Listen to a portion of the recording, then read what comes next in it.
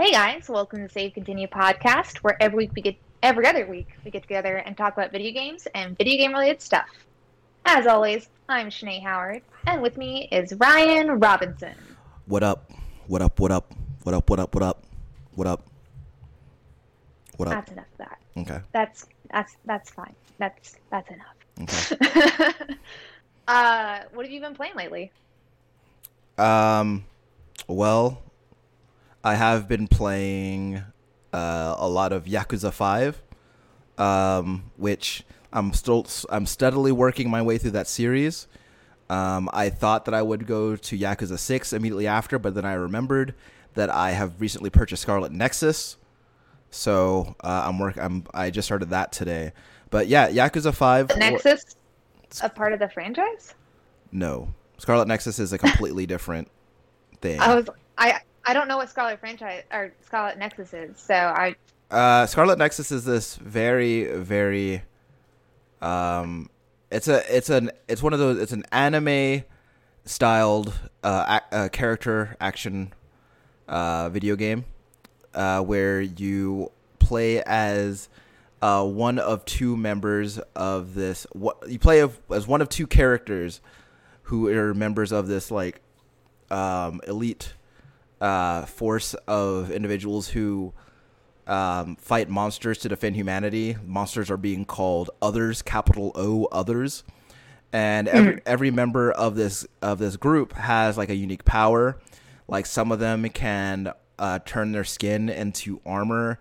Others have pyrokinesis. Others have telekinesis, and things like that. And so each level involves you going into the map and killing, the monster that they tell you to, while fighting other monsters on the way. And it's really neat. There are two playthroughs from what I can tell. I don't remember their names, but there's a guy and there's a girl that you can play as, and I'm playing as a guy right now, and his power is telekinesis. And the way that the combat works is you have your melee attack, which he uses a katana for his melee attacks, and then you also have your telekinesis. And the combat system works in such a way that you can blend the two together. So while you're slashing with your sword, you can hold R2 on the controller, and that will have him grab a nearby object and throw it at the monster as part of the combo, and then you can resume attacking. And then you go. So you're a Jedi. No, cooler than a Jedi, honestly. Just because Jedis are.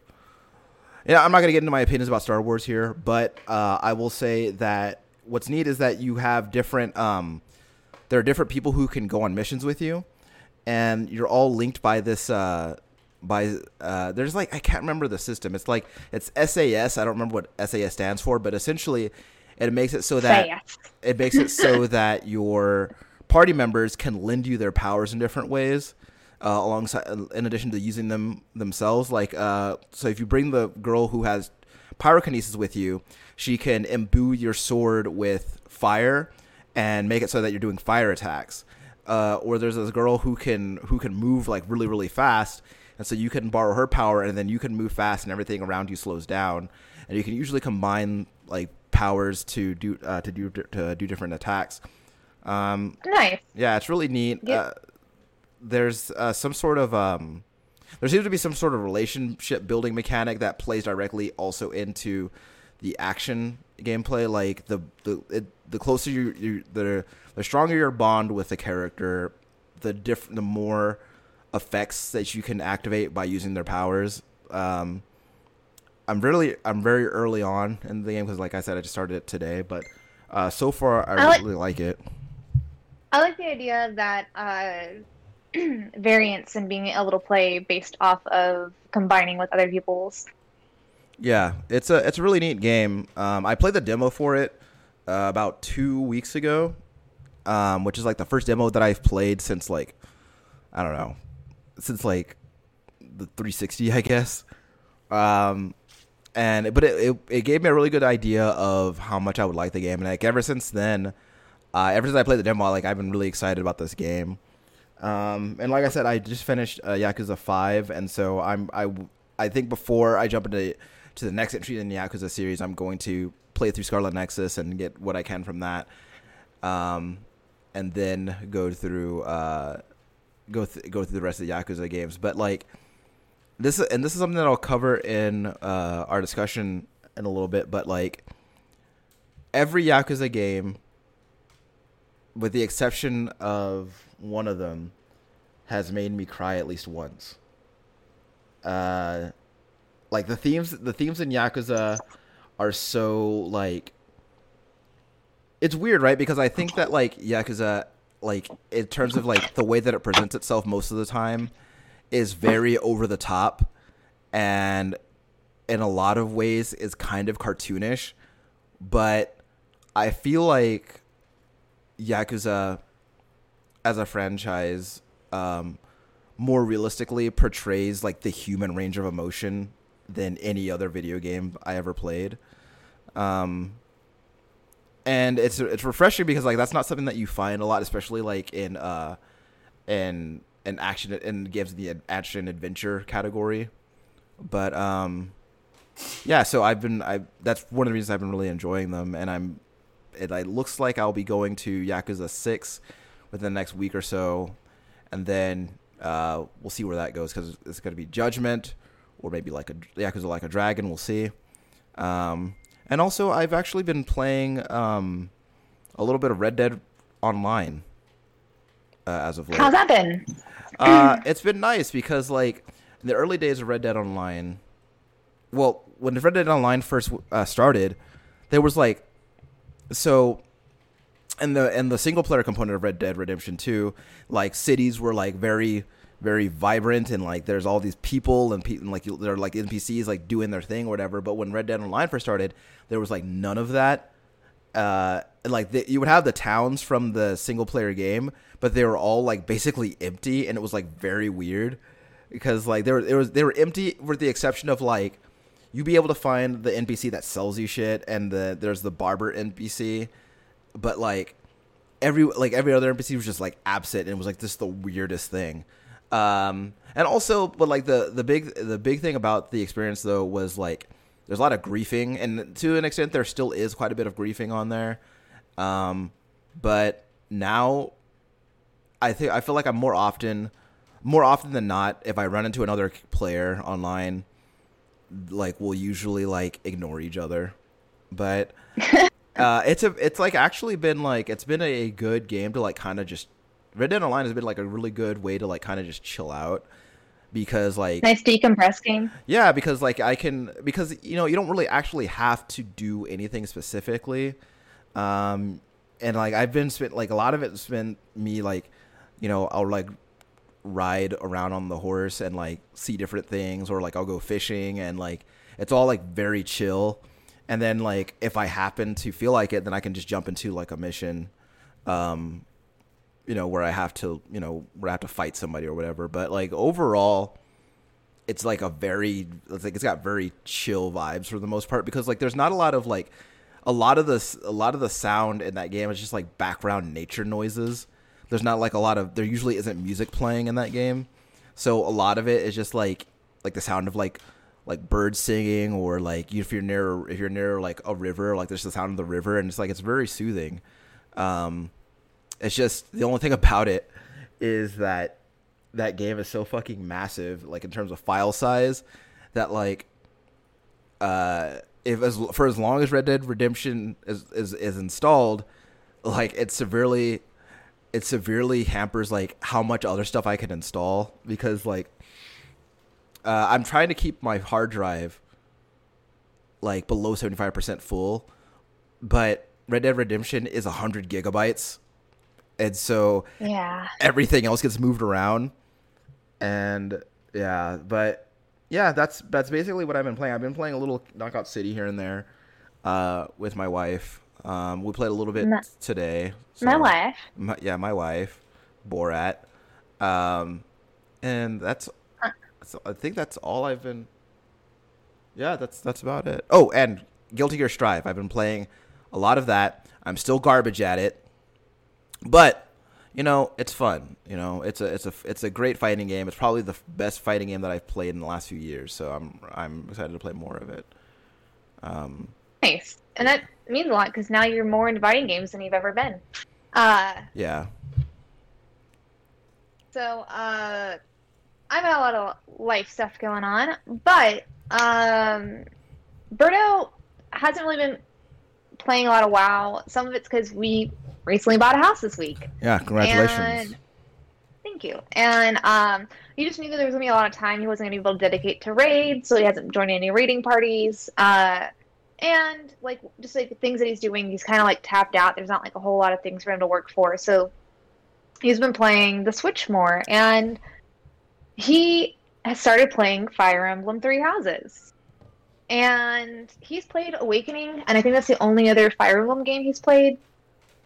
But with things going on, I haven't been working as much, and I've been watching him play Fire Emblem, and so it got me into playing it again. And I played it here and there because one of my friends got it, and I think I've mentioned it on and off the show. I'll play a couple hours a week, nothing really intense, just kind of going and checking on my characters. Yeah. And it's just been really fun watching him play. And there not a whole lot of games recently where he asks me questions about it or things that I know.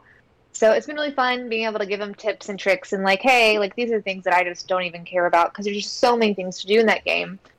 But there is a mechanic that has always bothered me, and I'm on my 5th playthrough. I've played this game a lot. I also accidentally deleted most of my save data, and that kind of killed me. But so that's drama, baby. In this, because I was trying to free up some spots for him to save things, and I deleted the wrong things. But with this, whenever I start a map, you pick your units and they put them on the map, but I only saw them I couldn't figure out how to move them besides when you first pick them. So what I would do sometimes, if I would pick a character and put it in a spot I didn't want, I would take it off and then put a character I don't want, get the person I want to where they were, and then take off the character and then put somebody else in that spot. And that's the only way I could figure out how to move things. Yeah, whenever you're just checking out the map, before you start the fight, you can click on them and swap them around. And I never realized that, ever. I've played on my 5th playthrough, and I never realized how to even just stack characters. And because of him playing it for the first time and figuring that out, it's been a game changer. And so I've been playing it a lot more as well. And it's really funny because there's a lot of characters that I don't give a shit about and I find very boring. Like who? Put him on blast. Linhardt.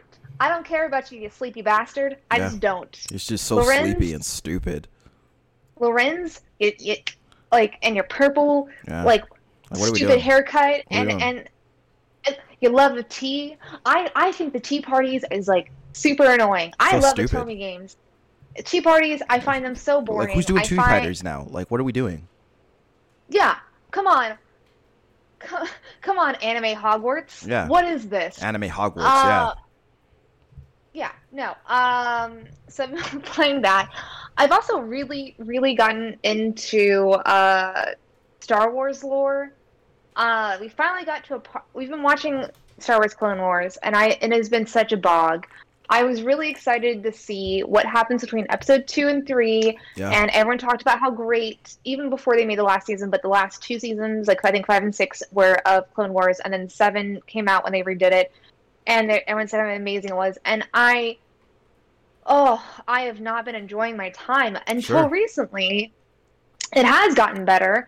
I also started watching Rebels at the same time because I hate myself, and it's very confusing going to the 2 different timelines, or time of events. Sure. Because I know you said earlier you were talking about it, but for anybody who cares, it's episode 2, Star Wars Clone Wars animated series, episode 3, then Rebels. Okay.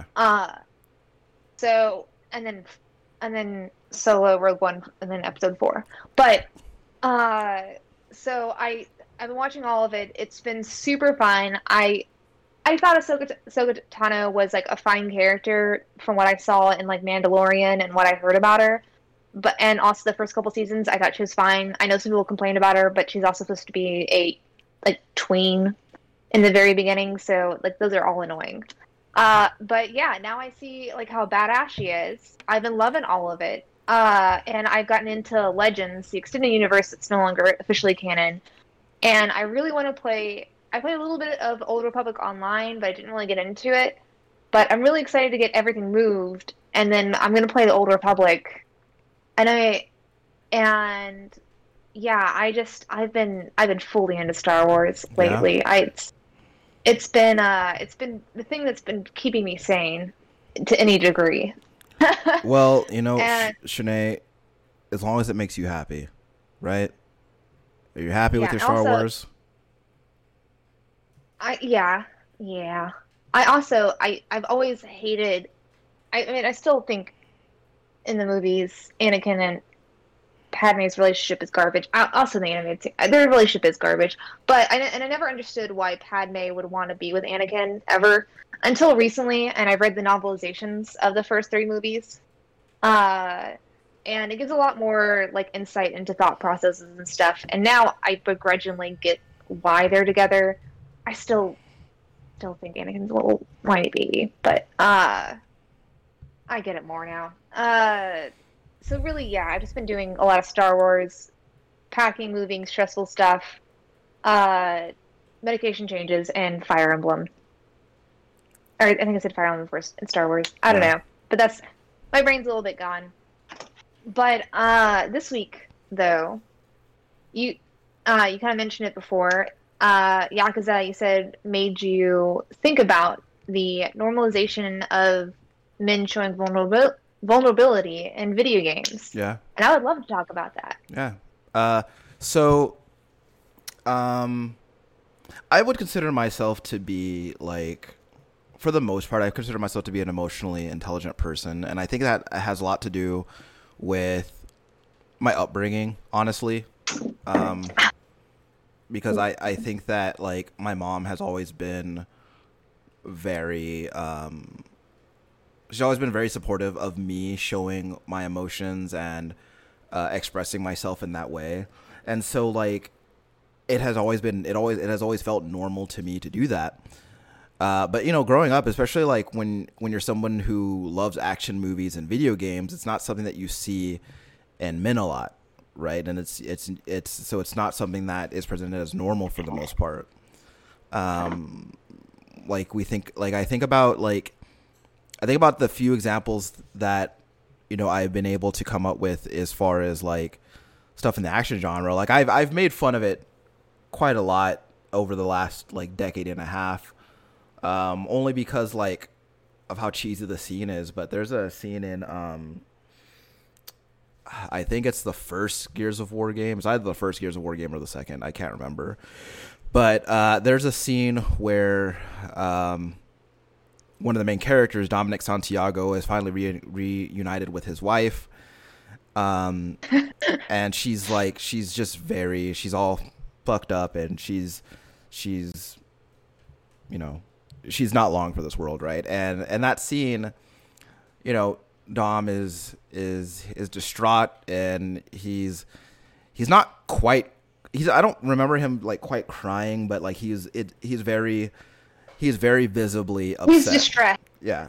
And so like that scene is really corny for the most part, but like at the same time it does show something that we don't see a lot in video games, which is like men being emotionally vulnerable and showing like a real emotion that exists outside of anger. Because I think that we present a lot of time anger is presented to be a very manly, quote unquote, emotion, and that is the emotion that, you know, when a man shows it, you know, it's not weird. It's just something that's accepted. It's go time. Yeah. So, in playing through the Yakuza games, after finishing the fifth installment in that series, so one thing I noticed is that like there are themes in those games that are pretty persistent throughout, and so it seems like friendship and brotherhood and But in exploring those themes, a lot of the time we will also see,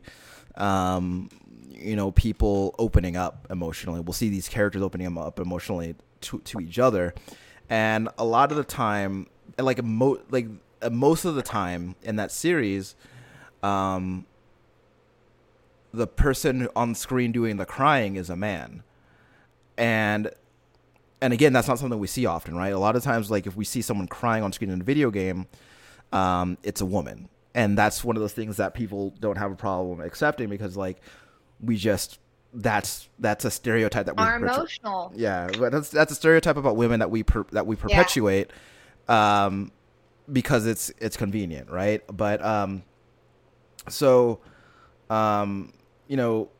not going to say who it is, in case anybody here is on the is thinking of playing through the Yakuza games like I have, but in Yakuza 3,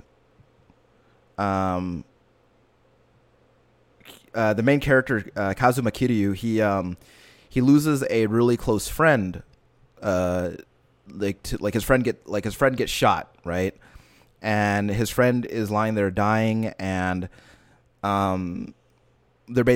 he's talking about, like, because Kiryu had this conversation with him previously about, like, what it means to be a man and what it means to kind of step up to the plate, and giving his life to save Kiryu, he, like, asked Kiryu, like, he's like said something along the lines of, like, do you think am I a real man now? Am I strong? Am I as strong as I should be at this point? And, like, it's a very emotional scene. And when Kiryu's friend breathes his last, like, you see for the first time in the series, like, Kiryu actually, that's the first time I've seen him cry in, like, the whole time. And it's not like, it doesn't feel like hammy at all. It's like a very realistic, like, very, like, it's a very honest portrayal of that kind of loss and what someone's immediate emotional reaction would be to that kind of loss. Because I think that in a lot of times, especially in action stuff, like when characters lose a friend in battle, like, the reaction is very stone faced, and it's just like, or it's just no. Yeah, it's something along the lines of like that, right? It's like it's never showing people being, like, open and emotional and, like, and crying in that way. And I remember earlier on in the series, Kiryu has this conversation with a friend of his who is going to betray him because for one reason or another. I mean, I know the reason, but I don't want to spoil it. But, like, in this conversation, like, they're like the friend that's going to betray him, like, honestly doesn't want to, and I lost you on video. Oh, sorry. It's my Apple Watch is going crazy, and it affected and it pulled up the camera. Sorry. That's okay. But, like, it's one of those scenes where it's like, hey, like Kiryu is making it very hard for him to do this, to go through this betrayal. And this conversation, like, there's these two people who are, like, being open and honest and real with each other, and like these emotions are being laid out in the open, right? And they're talking honestly and frankly about what they're feeling and what they're going through. And I noticed, like, and thinking about this and other examples in the Yakuza series, I also think about, like, this seems like something that I've grown accustomed to specifically in Japanese video games. Because I think about Metal Gear Solid, and there's a character named Otacon, who Otacon is present in the first 4 games of the series, right? And he's present in 3 of the first 4 games, and in every game, he cries, like, a lot, and I try to think about, like, and it's always like something, like, it has something to do with him being in love, or it always has something to do with him, losing someone that he loves, right? And it always has something to do with like dealing with loss in that way. And again, like I said a moment ago, like when a male character on screen like deals with loss, it's like the example you pointed out, like it was like no, right? But is it and then correct me if I'm wrong, because I have listened to a podcast trying to explain the Metal Gear series story. Yeah. But isn't there like a female? This is before Snake becomes the big boss. There's like a female leader. It's like a predestined that he takes her down. Oh, the boss, and, yeah. And like he has to kill her, and it isn't like a bittersweet thing. Like it's not like something like you're supposed to feel like accomplished about. It's something that had to be done. Yeah. Yeah. So and it's like and these are and like that's something that like and again that's something that shows itself in Yakuza as well, is just like the idea of like I don't want to like I can fight and I am capable of fighting and I am willing to go through this fight because it is the only means to this end that I'm trying to achieve, but it's not something that I actively want to do. And after it's done, I'm not going to feel good about it, right? And that's something that But even then, does Snake cry or react when he has to do it, or is it another like thing where he's like pretty solemn about it? So but it's not showing. And that's the thing about. But I mean, like I don't think Snake is like a really emotional person. So like whether he was male or female, like a Furiosa kind of character, I think he would probably have the same reaction. And that one, it makes more sense with his characterization if it's my understanding of how that storyline went down. Yeah. Well, like I think that like it's weird, right? Because I think that Snake has always shown a capability of understanding like different nuances of like human emotion and like understanding how people could be conflicted in the ways that they are. But at the same time, and like if you ever watch like cutscenes from a Metal Gear game, like he will speak at length about how much he understands these things.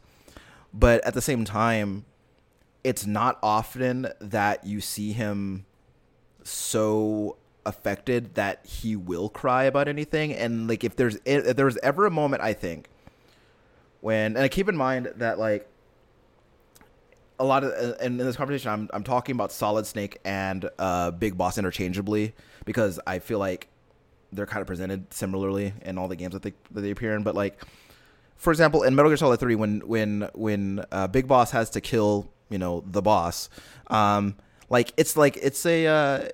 relationship is important to him, right? Like he didn't want to fight this person. He didn't he was hoping like it wouldn't come to this, right? But like it did.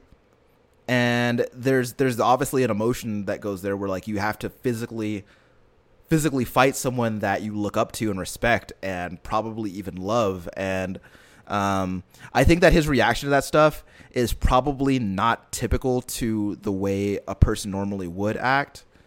Because I think that like if you ever were forced to fight your best friend, like not argue with your best, but like physically fight your best friend, I think that would really, really fuck you up emotionally, right? And yeah, and he does. I would just let you kill me. Well, and like the story does talk about like how screwed over he felt after the fact by the U.S. government and like which led him down the path that he eventually set out on later on. But like, I think that Snake, like both Big Boss and Solid Snake as characters have never really shown themselves to be like outwardly emotional characters, and I think that goes along with the archetype that the character archetype that they fill, and it seems that like it has always been the default to kind of just like relegate that stuff to like characters around Snake as opposed to Snake himself. Yeah. But whenever you brought up this topic, I was thinking about times I've seen vulnerability in male characters in video games, and especially them being like a pretty like emotionally intense thing. So one of the first things that like popped in my mind was a couple moments like like Last of Us.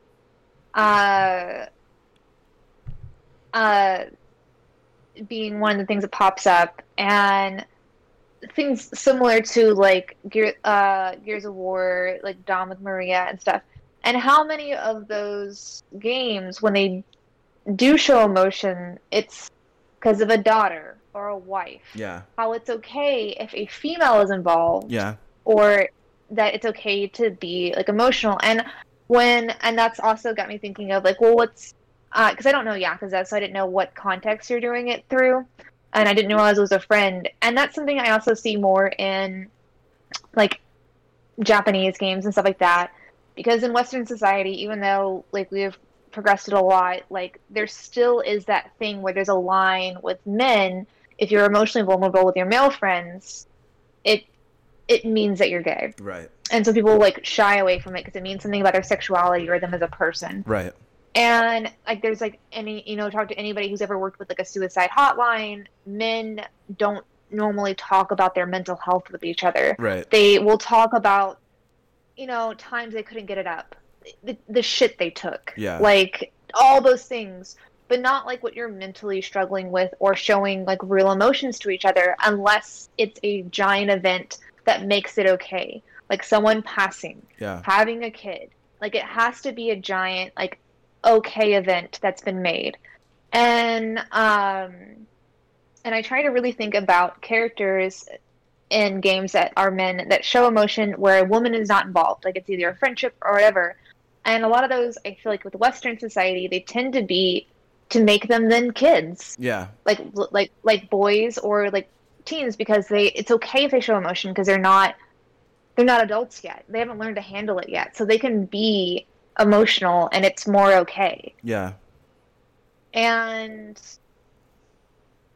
I never really thought, I mean, I've definitely thought about like things that aren't equal society, like parental leave or whatever, but I've never really thought about, until you brought it up, like the emotional vulnerability of men. And also one of the things that popped in my head was Halo, but then I remembered he's taken as a child. Yeah. Like Master Chief is to like, and I think he's like trained to not have emotions or they're cut out or something. Yeah. I don't know. I'm not really super far into the Halo franchise.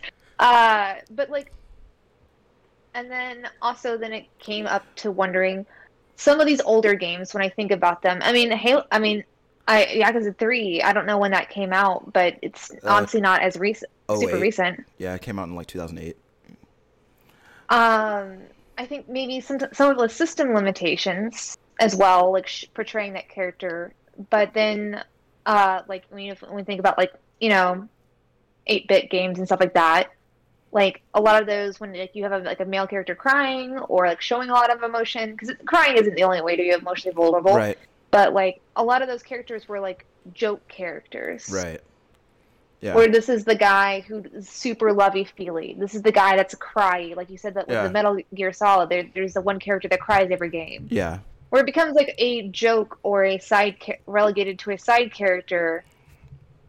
But when I think about like there's a lot of point-and-click adventure games or story games where there is like emotions shown, Otome games that have been around forever, like it has to be a cultural thing and not just system limitations. Well, yeah, I think that's definitely what it is too. And like you mentioned Halo, which is I think a really good example, because there's a point in the Halo franchise where early on, I think early on in the Halo franchise, it's established that like the close relationship between Cortana and Master Chief, right? And they're basically like I would say for all intents and purposes, Cortana is Master Chief's only friend. And yeah, she really is. Like everything I know about Halo, she basically is. And he's been like subjected to all these tests and all these experiments, and to a point where the only person he can relate to is a computer. Yeah. Yeah. Well, like, and that's indicative of how emotionless he is. Well, like, see, here's the thing, right? Is that so I've played Halos 1 through 4. So I don't know. I played Halos. Of all the games with Master Chief in them, I've played 4 of them. I played the first 4 of them, and in Halo 4, it's to the point where, like, basically Cortana's life is in danger, and there's a sense of urgency with that, right? Like it's a very time is of the essence sort of thing, right?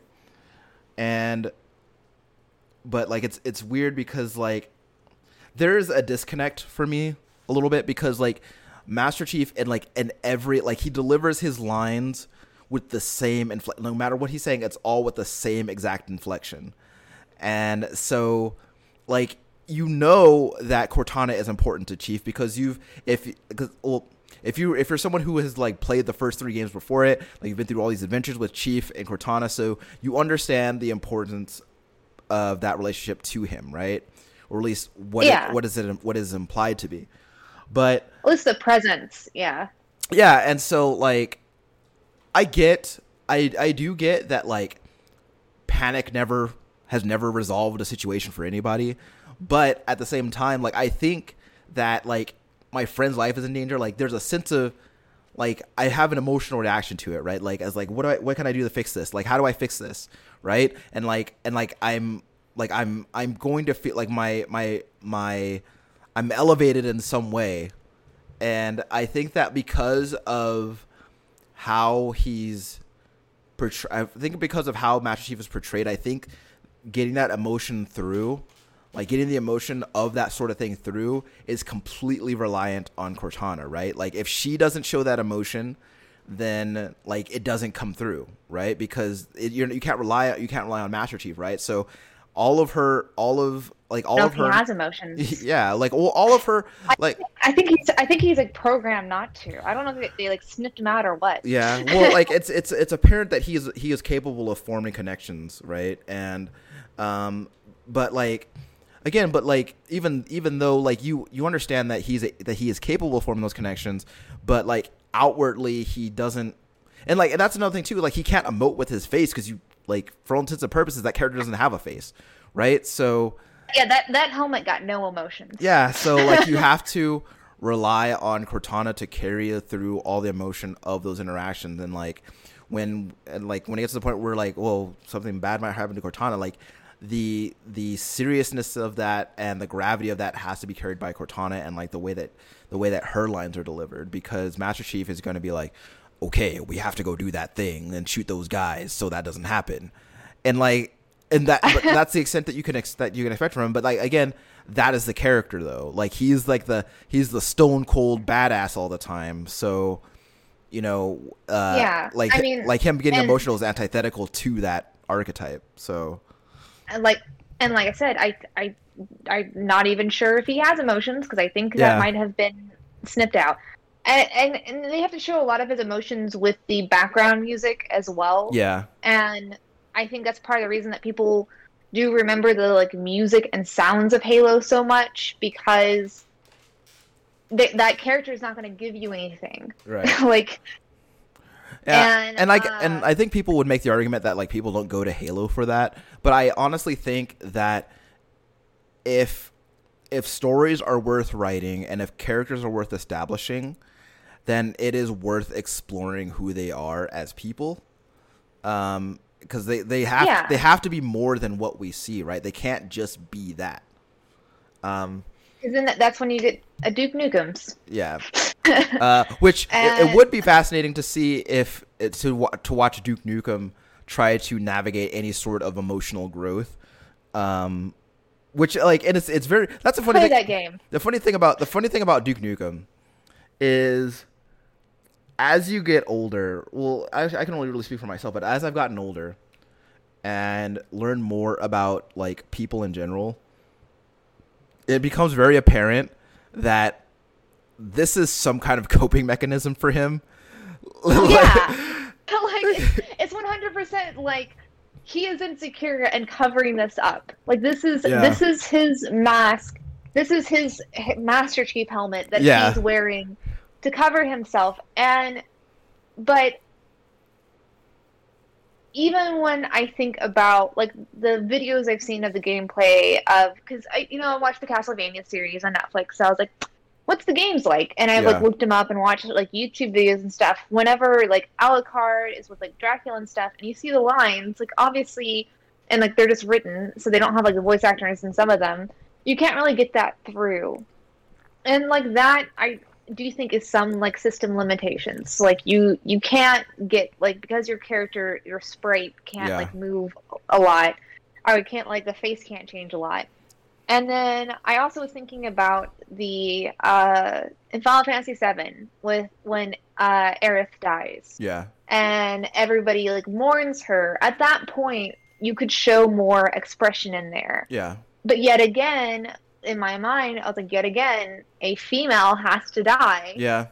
And a lot of that time when I think that and getting a man to open up in a video game, a lot of the time violence against a woman in some ways used as the plot device for that.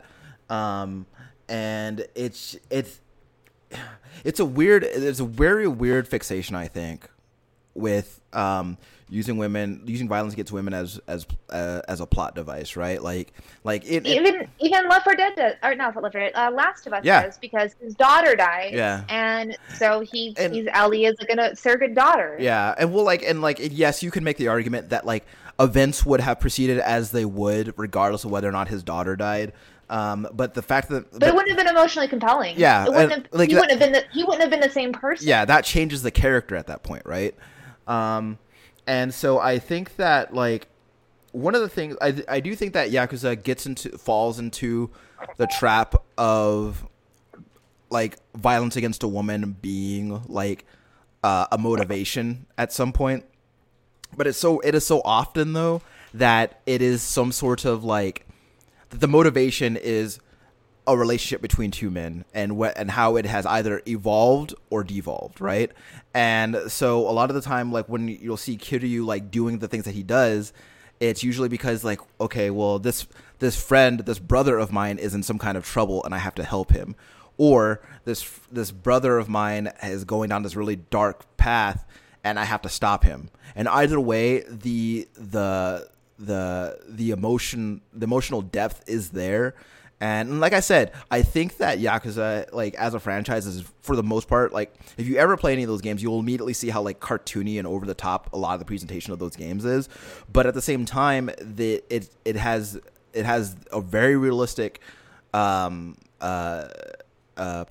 of the range of human emotion, because I think that a lot of the times when we talk about emotion in video games, especially when it comes to men, it's a very binary thing, right?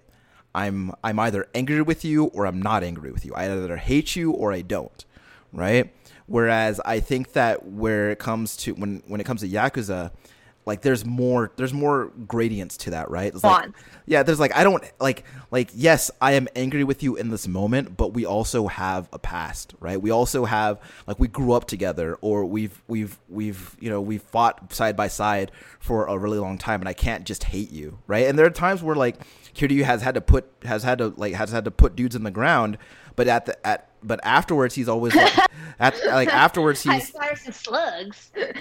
well afterwards he's always just like, you know what, like he was really because one of the people that ultimately dies is his childhood best friend, who like ended up like just being corrupted by power, and then like Kiryu like eventually had to do something about that, and like in later games he'll like go to that person's grave and be like, you know what, you're a really good person and you did bad things, but like I know that you were a good person, and I'm always going to remember you for like all the memories that we have together. And so there is nuance there, right? Because like you don't just like, I think that the way that you feel about people isn't a switch that you just flip, right? Like if you, because I think most people, I know quite a few people who are very black and white people. It's either I'm okay with you or I'm not, and once they've decided on one, that's just it. Yeah. Until someone does something drastic to change that.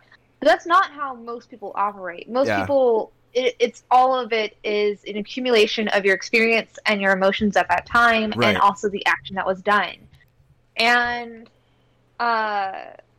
but that kind of, you're gonna hate me for saying this, but it kind of reminds me of the relationship between Sora and Riku in Kingdom Hearts, because Riku is like at certain points he is the like antagonist to the extent but they competed against each other. But he loved him no matter what. Like, and that's something that also resonated with me with the games and why I love them, because I am a know-it-all now, but I used to be way more obnoxious as a kid, and I would compete with everybody on everything. I hated losing.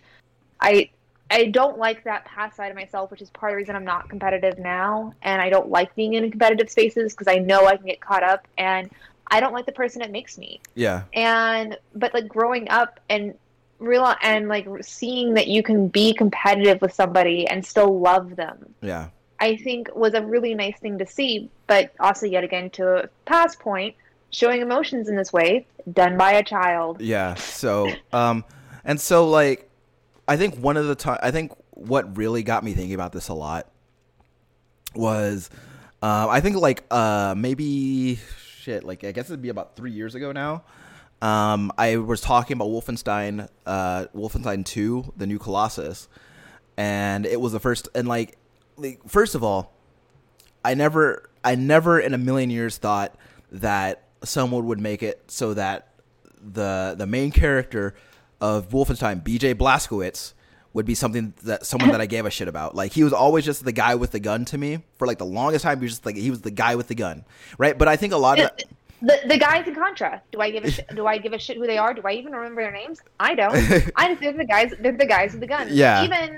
Even though we both love River City Ransom, there's not really a lot of difference between the two main characters. Yeah. And so like, I think it was, so when it got around to, so I played when Machine Games started making the Wolfenstein games, which it started with Wolfenstein The New Order, and it was the first time that like BJ had actually been like, he actually had like character, right? He actually had a personality, and like he was actually like someone that you could like give a shit about, right? Because he has things about him that are relatable. But I think that like in New Colossus is when he really kind of really opened up as far as like the idea of this tough as nails, like very capable and just overall badass character who was also dealing with grief in a way that I think a lot of people I've known in my life have dealt with grief. And in the beginning of New Colossus, BJ loses like a very dear friend of his, and which, surprise, surprise, is a woman. But at least it's a friend and not wife or daughter. Yeah, yeah. So his like, I made a list normalizing opposite gendered friendships. Which I honestly think that this whole violence against women as a plot device is going to be another conversation, because there's like plenty of material for that. But but like, so he loses this friend, right? Her name is Caroline, and oh god, I want to sing Sweet Caroline so bad right now. But like, here's the thing: is that like he loses her, and as someone with a lot of family from the South, like, BJ is also presented as someone because BJ grew up in Texas, and he's and like the way people in the South, I feel, deal with grief a lot is they usually turn to a higher power, or at the very least they speak to the person that they lost as if that person can hear them and is watching over them, right? And so immediately through most of the game, I'd say at least through the first half of the game, after this friend dies, he ends up using she has a suit of powered armor that she used to like fight and also to walk, because her legs didn't work. But he's falling apart himself, so he used that armor to fight back against the Nazis. And like, as he's wearing the armor, he just talks to her like all the time. Like, he says, like, when he first puts on the armor, he says something like, he's like, "Carolyn, I hope you don't mind if I borrow your wings for a little bit," and which like almost made me fucking cry when I first heard it. I was like, oh, and like that and like, Oh, and then, that's been hard. and then like, but as he's fighting, like he's like, he talks about like, he's like, I hope I'm doing you proud, and I hope, I hope that I wouldn't like, and like he keeps talking to her, right? But there's a part in the game later on where, BJ runs into his dad. And early on, like the very beginning, like the his father is portrayed as an abusive, anti-Semitic bigot, who, and BJ is half Jewish, right? His mother is Jewish, and he talks about how he only married her because his father talks about how he only married her because like her dad was rich and he just wanted money and land and stuff like that, right? And so when BJ runs into him again as an adult, he goes to their childhood home, and his dad talks about how he's like, yeah, I gave your mother up to the Nazis because they promised me immunity and they promised me I'd have power. And then BJ's like, he doesn't immediately lash out. Like, he just like, you look at his face and he's just fucking heartbroken. And his dad is like, you know what? I told them that you were coming. I told them I knew you're here, and I told them that you're here, and they're gonna come get you. And then like BJ, like he doesn't lash out at his dad. He just looks at him and he's like, Daddy, I'm your son. And then I was just like, holy shit. My heart. And he's like, the way that he says it, it's just like he is so dejected, and like this is just so heavy, and like because like you look at it and it subverts so many expectations, right? Because the expectation that you see, especially like with everything that BJ has done up to that point, it's like, well, he's just gonna rip this dude's head off. But like, no, he's just like, that's his dad, and like he's like, even after all that, he's just like, I can't believe my dad would do this. And like to see that kind of like depth of emotion with a character like that is just, it's just like amazing.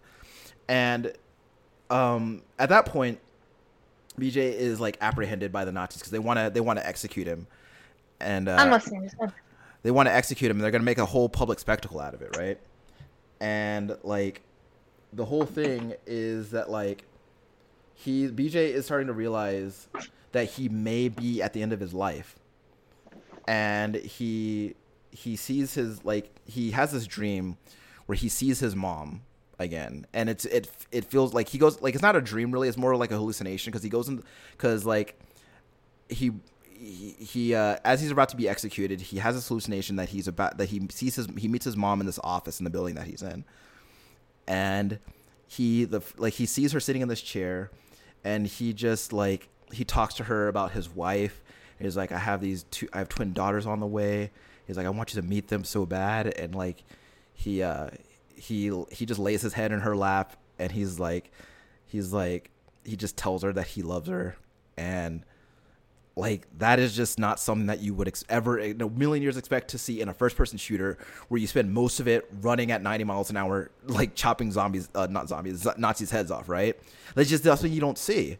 And so it just, and the whole game is just like emotional gut punches like that.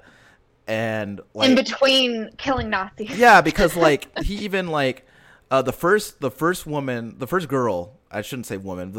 that BJ ever loved was this little black girl named Billy.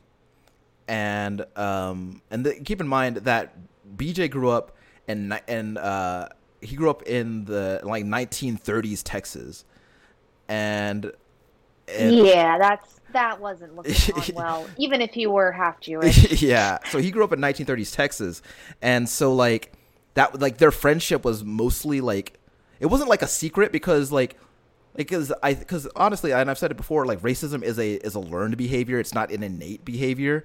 So like his dad was racist, right? But like he wasn't, like BJ was like, this is his friend. So like he's like, I don't have any reason to hate you, but like, naturally BJ's dad was just like really against it, and he actually used the N-word in reference to her, but he like, this is like, but like he just had this real like connection with this person, like honestly his first real friend. And when he goes back to his childhood home, and you have all these flashbacks with like these different objects, and you see him, like when he doesn't know where Billy is because he hasn't seen Billy since he was a kid, but like he talks to Billy like in a very like in the same way that you talk to someone who isn't there, and he's like Billy, I don't know where you are, but I hope you're okay. And it is very like refreshing, honestly, to see characters who are allowed to feel that way. And I feel like in that way I'm empowered in my own circles a lot of the times when speaking about things like this to open myself up in that way. Because I think even at 36 years old, it's still sometimes something that I struggle with is being outwardly and openly emotional around other men, because that's just something that... Well, that's not how boys are taught to socialize. Yeah. And that's part of the reason why, like I said, with like if you talk to anyone with the suicide hotlines, like they're not taught to speak with their friends, especially male friends, in an open and an emotional manner. Like right. They're not taught girls are taught to hash it out and sometimes it's with like petty memes or whatever. Look at any teen movie. Yeah. It'll tell you like they are terrible representations, but they perpetuate the biggest of stereotypes. Yeah. And yeah, like that's being talked about more now than ever. And one of the other things also culturally and especially after, and this is, maybe just speaking for, I mean, all of this obviously is anecdotal, but, especially after the Iraq War, and so many of our troops came back with PTSD, and even though our mental health system in the U.S. is still fucking terrible, yeah, it's more knowledge than it was with Vietnam or even the Gulf War or any of the world wars about the effects of it, and like with PTSD. And I'm seeing more war games like talk about it. Like I believe it's Spec Ops: The Line. Yes. That he thinks that he's getting commands from this guy the entire time, yeah. And then like by the way, spoilers for anyone that's going to play Spec Ops: The Line, if I'm right about the game. Yeah. He thinks he's getting commands from this like old friend, but then he realizes that and he goes and finds that friend dead, and he realizes that everything he's done, yeah, is dissonance from PTSD. Yeah. You're seeing it talked about more in games, and like when you see like old soldiers or whatever, they have PTSD, and it's one of the few things that I could think about where it wasn't about a woman, their child, or like vengeance. Yeah. Is was showing men in a vulnerable emotional state is PTSD. Right. That's also, it's now culturally okay to show that, and I think that's good because there are so many people who deal with PTSD. Granted, it also still stereotypes that the PTSD can only be thought about wartime. That's an entirely different conversation. Yeah. But I'm glad that there's that people are creating storylines around it that are interesting and compelling. Because I've heard people speak well of the Spec Ops: The Line plenty of times. And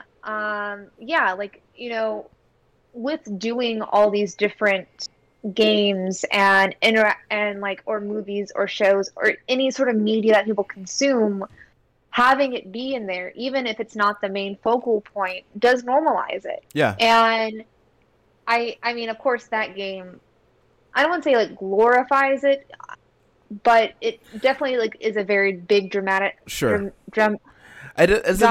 of it, because most people with PTSD are not going to go on giant adventures thinking that their friend is telling them to do this and finding out it's all them. Well, I think that the exploration of any kind of mental illness in video games is important, especially but it all comes down to how it's presented, right? Because I think one of the major pitfalls that video games have fallen into, and for a while, is kind of gamifying mental illness a lot.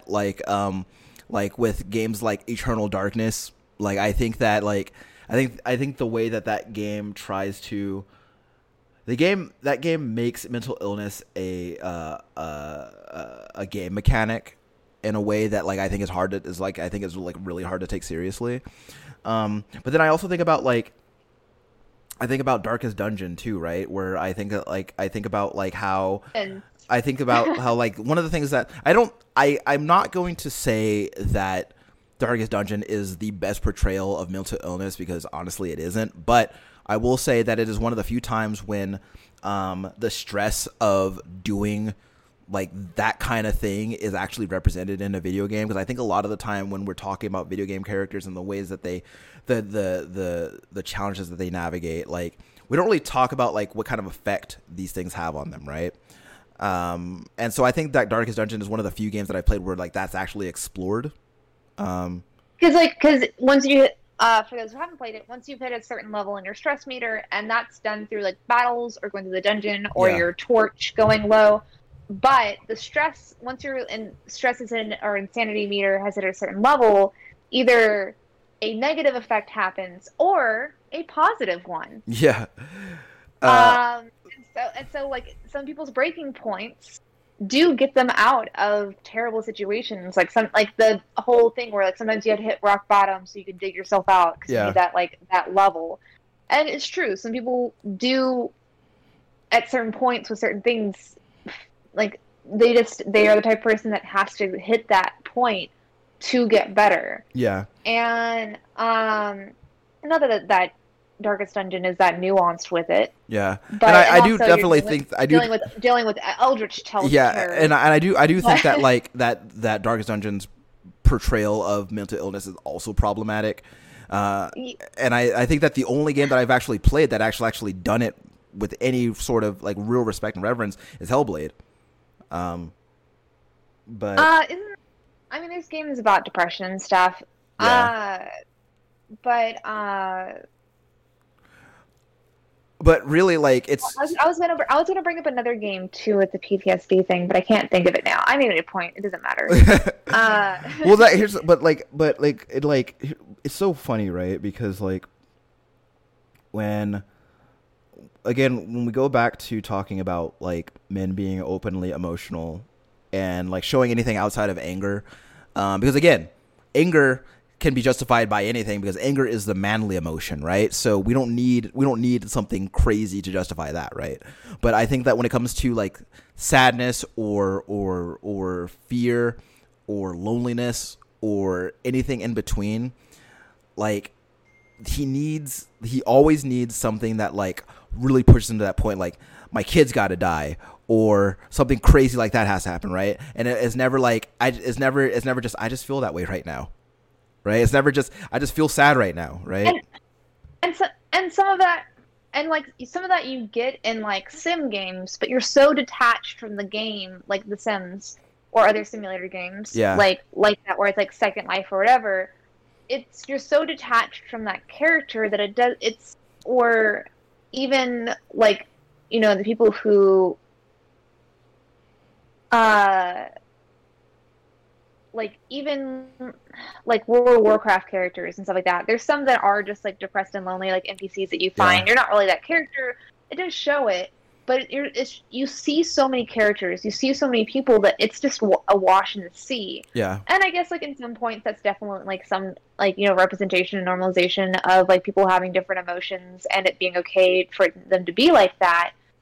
But I it's not like a focal point. And with some games, and of course games have at some capacity, most of them, especially like action adventure games or first person shooters, like you have to have like some sort of compelling storyline. Right. And somebody just doing something and then just throwing in there that like he feels like lonely throughout all this, it doesn't necessarily fit and feels like it feel like it's ham-fisted. And so if that's the reason why your game doesn't have it, I guess it's understandable, but more and more games having things like Yakuza where it's showing male friendship and even like showing different storylines like The Last of Us, even though like it has to have this cataclysm, it does show different forms of masculinity. Right. And being vulnerable with it, wanting to be a good father, imagining that life of being a good husband as well, and having that not hit your expectations and dealing with everything that's going on as well as the loss of that. is compelling. Yeah. And same thing if you were a woman who lost her kids or husband. Not that that story happens as often. But two of the games I wanted to bring up, though, was like Heavy Rain, I think, and I think was very interesting to show a lot of different facets of male emotions. Granted, it's a lot, and there's definitely some really campy, over the top things and things that are just funny about the game. And of course, it's like I think Life is Strange is also touted as being very compelling. I don't really know the story of that, but as far as oh my god, my brain just broke for a second. What was I saying about before Life is Strange? Heavy Rain? Yeah, Heavy Rain. So, like, because you've played it before, right? Nope. All right. Well, I don't play David Cage games. Well, I played it when it came out, but and I haven't. So in there, you're playing different viewpoints and different people, and like as the games go on, you see how they're all interconnected. And with it, like you see two brothers, and one brother is like falls in this like hole in like this drainage, and is like trying to hold on. Yeah. And like it's the older brother, and he's like, and the younger one's trying to like get him out, and like he can't, and he goes to his dad, and his dad's so drunk that he doesn't give a shit, nor does he believe him. And like that spawns basically a killer. And like you see those things that like you see traumas of men that cause them to do certain actions. Yeah. But very rarely do they explore the man feeling it and how he thinks about it. Like when you tell me about the BJ Blazkowicz, like, Daddy, I'm your son, like, you don't really see a lot of that. You just see that, like, trauma happened, and so now they're this person. Well, yeah. I think that's really touching. Like, makes my heart hurt hearing even you just talk about it. Yeah. But I also wanted to ask you because, and I'm glad that, because you mentioned Red Dead Redemption before. Yeah. And some of the things that people absolutely love, some people do love the story of it. I love that. It's a great game. And you said that as well. And I wanted to know, so what is like John Marston like? Is he also, because I know he has like a son and family. Yeah, he has. I don't remember his wife's name, but his son's name is Jack. Jack. And so here's the thing about John Marston, right? Is that like, so in Red Dead Redemption 2, like it's a younger John Marston, right? And he's very much like, so that game is, and again, in Red Dead Redemption 2, John Marston is a secondary character, right? He's a side character that you interact with. But he's very much he's a very irresponsible, like, young guy. He does have, like, these moments where he shows you, like, how loyal he is to people, especially when it comes to matters of his wife and son. And, like, and I think that, like, I think early on he was very irresponsible toward his son, but like there's a later in the game, later in Red Dead Redemption 2, and in the epilogue, he shows himself to be like a much more, he makes a stronger effort to be a better father and husband. But like I think that a lot of the emotional range in Red Dead Redemption 2 comes from Arthur, for the most part. Well, like, and that's another thing too, right? Because I think Red Dead Redemption 2 is because I think that honestly, the first Red Dead Redemption game is like more about like, I'm just trying to get out. I'm trying to get out of this life, and I'm trying to have peace for me and my family, and so I gotta rob these stations. Yeah, and then I got things to do. I have shit that I have to do. But like Red Dead Redemption 2, though, it is a much longer game. So it also, but a benefit of that is it gives you more time to explore the relationships between Arthur and the people around him, right? But the most important one, I think, that is discussed throughout the game, the relationship between him and Dutch, right? Because the relationship between him and Dutch is that of a kind of an adoptive father and son. And there is a lot of conflict that comes with that when, you know, you start seeing someone that you've looked up to for the last 20 years of your life, and they start doing stuff that's kind of suspect. And as things go, real sus. and as time goes on, like he starts being more weird and more violent, and so you watch Arthur kind of try to navigate that, right? Come to terms. Well, yeah, because he's like, okay, well, this shit is wrong, and I'm trying to also balance that with my loyalty to Dutch, right? And so watching him go through that and hearing him talk, and there's this moment, and spoiler alert for anybody who is actively playing Red Dead Redemption 2, but there's this moment where Dutch and Arthur and a few of the others in the gang end up on this island because they get shipwrecked, right? And there is a point. Wait, are they the Wild West? How are they shipped? No, fine. So there's this. Not the point. Sorry, keep going. There's a thing. They end up having to get on a boat because Dutch has this plan to get on this boat, and like because that's the thing about Dutch. He always has some kind of plan, right? And I forget why exactly they're stowing away on this boat, but they do. The storm hits, and then they end up on an island.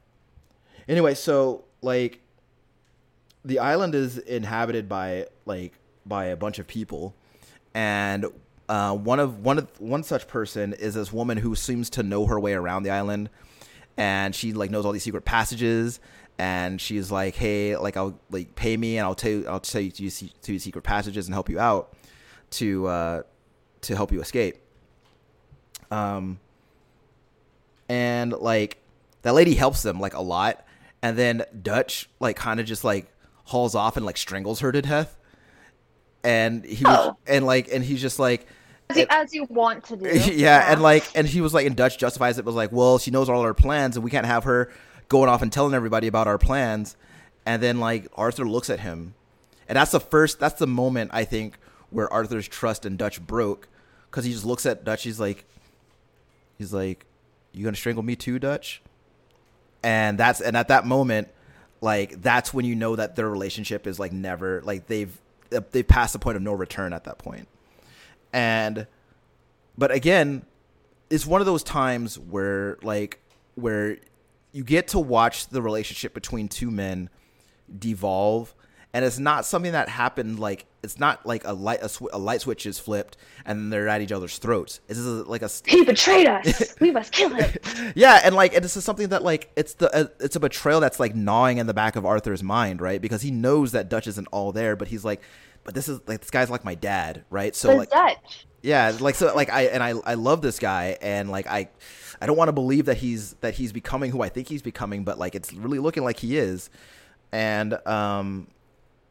And like so like, but again, like it's one of those times where like you could imagine in any other kind of video game where that would happen, and then it's just a fight right then, right? It's just like then they're just fighting. And for the longest time, that's how we've known men in video games to kind of express themselves emotionally, is by yelling and hitting each other, right?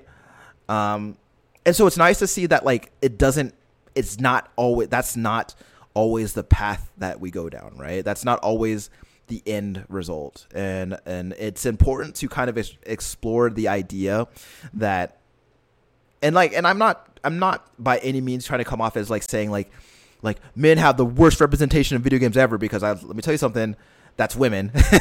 women have it a lot rougher, but like I think that like women of color specifically. Yeah. But I think that it's important to normalize these things, because I think that also, again, we don't talk about these things, right? We don't talk about how men are feeling a lot of time, and it causes a lot of problems, like in real life. Like that's like a lot of men kill themselves because they can't talk about, they're not able to talk about how they feel. So. And talking about one poor representation or wanting to see more of something in games does not at all detract from other problems that exist, or wanting to see more of other things as well. Yeah. And I think that's one thing that with these conversations, that when people bring whataboutisms, and like it's some competition for what's the most egregious problem in video games. Yeah. And not that this is even just the most egregious problem in video games. I mean, it's like we said, it's culturally. Yeah. And seeing this more and more, and having even those small instances for the last like couple decades of seeing more vulnerable men, it's nothing but positives. It's one of the few good things I can say about it is it's movies, but the Fantastic Beasts series and Fantastic Beasts and Where to Find Them series. One of the main things that I did really enjoy about it is Newt Scamander is he's kind of like he shows a different form of masculinity. Like it's kind of hinted at in a lot of the fandom that he's autistic. But none of it is he really like braggy or showy, and having these small instances in every media type, it gives people more to relate to, that they like how they are is not wrong. Yeah. And it's important for people to feel like there's not that they're not broken or that there's something wrong, because again I grew up in a household where showing emotion is a very normal and regular thing. Like I was always told to do that. But I think that a lot of the time, like, you know, I grew up a lot of time getting made fun of for it. Right. And and to this day, like it's something that I still kind of contend with. But I think it's important to normalize that stuff so that people know that they're like, there's nothing wrong with being sad. There's nothing wrong with crying or talking about how you feel. It's normal shit. And being emotional and vulnerable has nothing to do with your masculinity. And I think, and I can't speak for other girls, but I mean, for sure, especially growing up in the time that I did, I went through a big phase of like, well, I'm not like other girls. Oh yeah, did you get picked, sis? But like, you know, seeing all these examples of what people think is cool, what the cool personality is in video games, because I played a lot of them, is like that stoic character, or that character who's like super smarmy and smartassy. Yeah. And that's what's okay. That's who I want to emulate, even as a woman, and like playing these games, is because that's what I think people want. Yeah. And there's not a lot of nuances in personalities. And yeah, like it's, I don't know. I think it's having these discussions and having more normalization of these things across the board, whether, and I don't mean this to demean any conversation, but even like games like KOTOR and having like alien species that may not have a gender, having some of them have more nuanced storylines, that emotions and experiences have a vast array and exist. It's just nothing but beneficial in my mind. Yeah. So, and I think honestly, like, I do think that we need to kind of inject more of that into the action game genre, because I think that's where it's needed the most, honestly.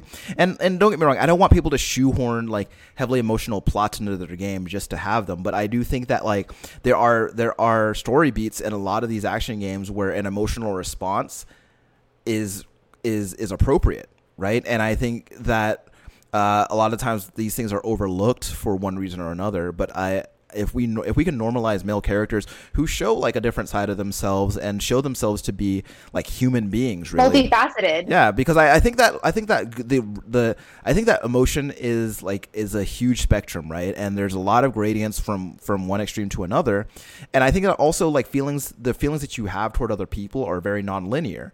And so if we can find more games that can explore that and find more realistic ways to portray that and believable and relatable ways to portray that, then I think it'll feel more normal to people who play these video games, and by extension improve their lives in the way that, you know, hey, look, I'm not afraid to talk about how I feel because like this badass guy here, he did it, and so like it should be okay for me to do it. And I don't think that it should have to come to that, but I do think that we do turn to media for how we should carry ourselves a lot of the time.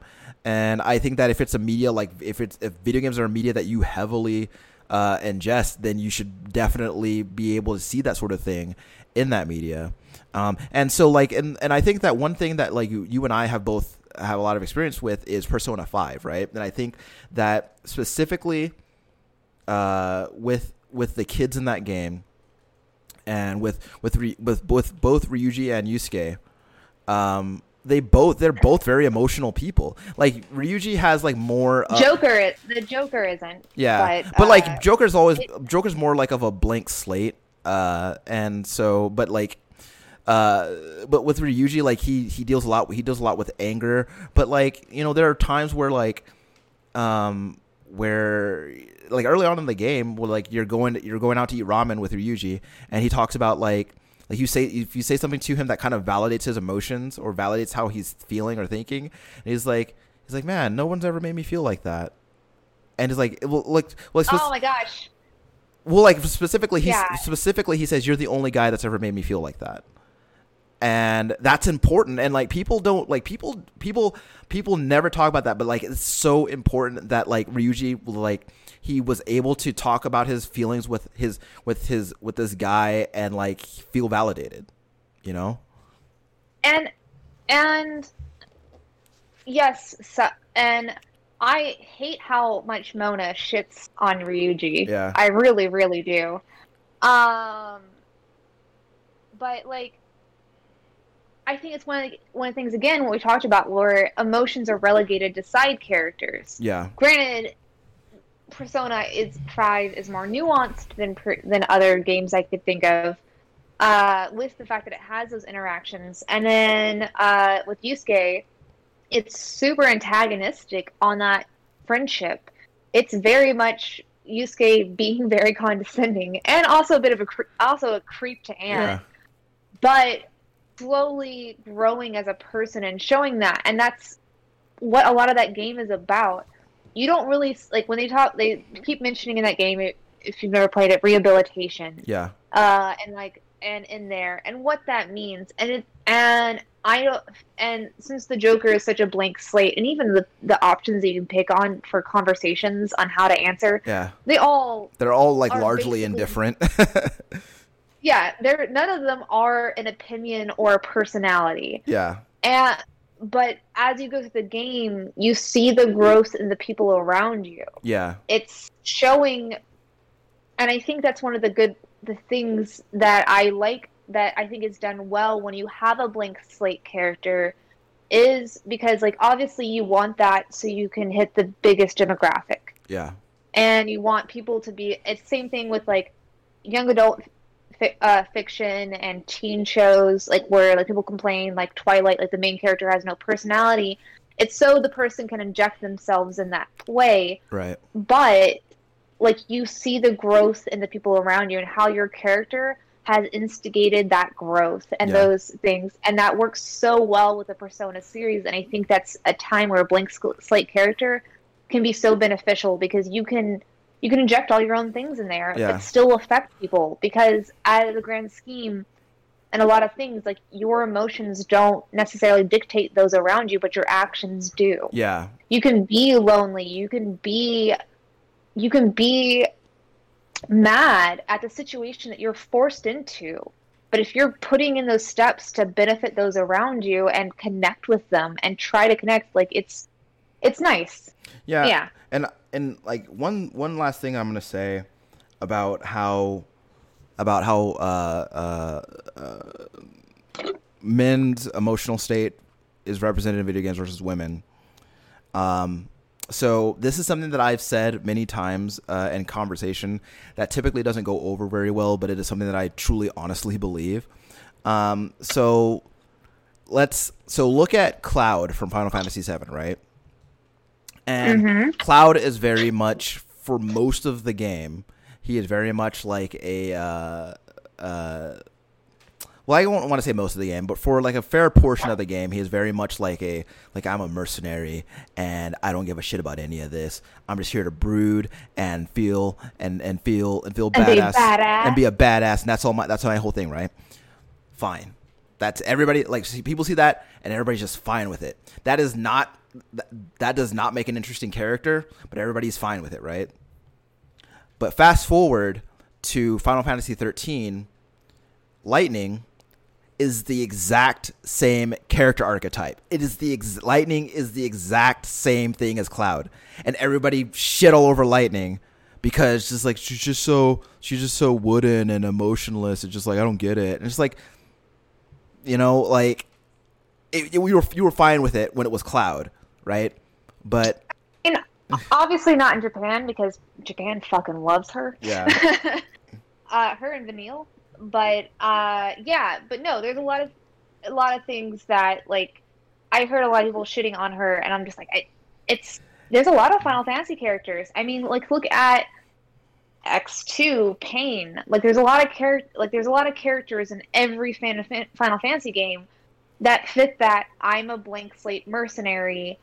I'm going to be mysterious and be basically emotionless for most of the time, and then it's going to be super impactful whenever I am emotional and give a shit about something. Yeah. And that's just a theme. You're right. Like, it's a theme that happens with the Final Fantasy franchise, and even in, like, games like Bravely Default and other Squaresoft games, like, or not Squaresoft, Square Enix games, like, it's a thing. It's like, it's a trope in a lot of those, like, Japanese RPGs too, like, of that character. It's just an archetype, and people suck it up. It's just a character. Yeah.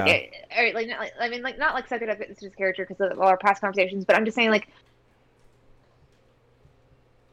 that character fitting an archetype, I don't think is necessarily a problem. It's how it's used and dispensed, and is it glorified or vilified, or, like, how are you doing it's interesting? Like, why is that character stoic, and giving it more nuance? And if you're like, and you're right, if they're going to complain about, like, Lightning, then they should complain about Cloud as well. Yeah, and, like, so if you're not complaining about either of them, that's also fine. Yeah, because, like, I think they're both fine, really, but it's just like I don't have real affection toward either character. I just feel like the reactions to each of them is interesting, only in that it is predictable. But the only one I give a shit about is Sephiroth. Which, like, you know, I don't know what. See, you know what's funny about, like, as an aside, I think I saw Sephiroth before I ever actually played Final Fantasy VII, and I just assumed he was a vampire. Because he looks like a vampire, so I assumed he was a vampire. No. I mean, he might as well be.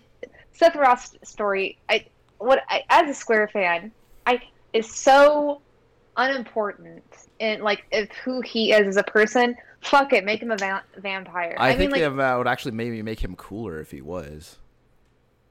I mean, we got Valentine, so vampires exist. So, like, fuck it. Yeah. I mean, like, he's got a cool theme song, and that's really all I give a shit about. Yeah. I think I'm gonna watch Advent Children after this. Despair. Yeah. Drink this water. That's what he did. He's like, come over here and drink this water with me. If you haven't seen that, if you haven't seen that movie, then you have no idea what I'm talking about. But there's a part where a bunch of creepy dudes get these kids to drink this creepy water, and it makes them all sick. And that's the movie. Yeah. There's also a part where he says, I'll make you feel despair, or make you something about, but he says despair and has his hand like this. So, and, like, you can't see me if you're listening to this, but it's just imagine a hand holding a brandy glass.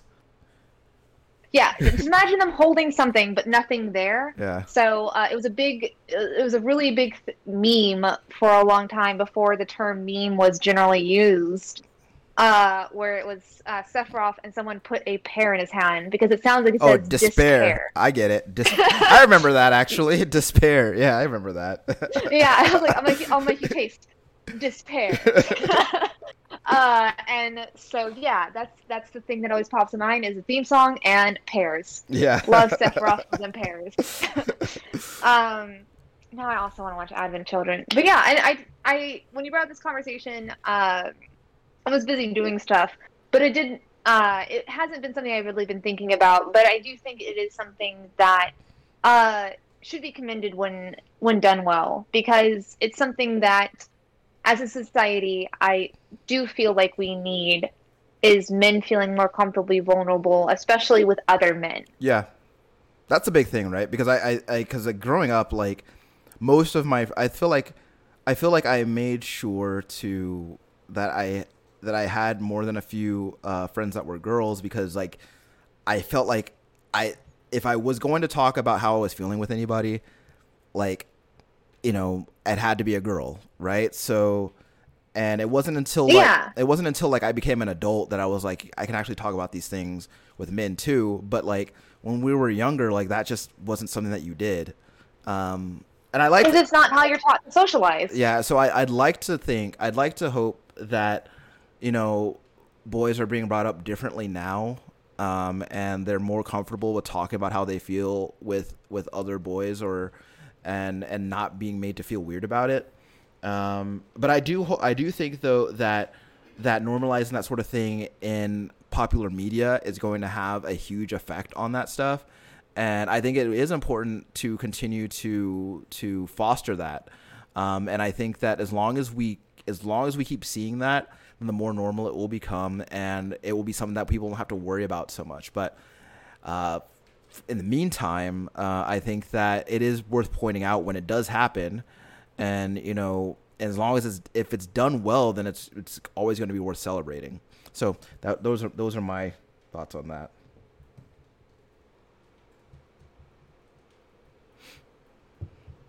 Yeah.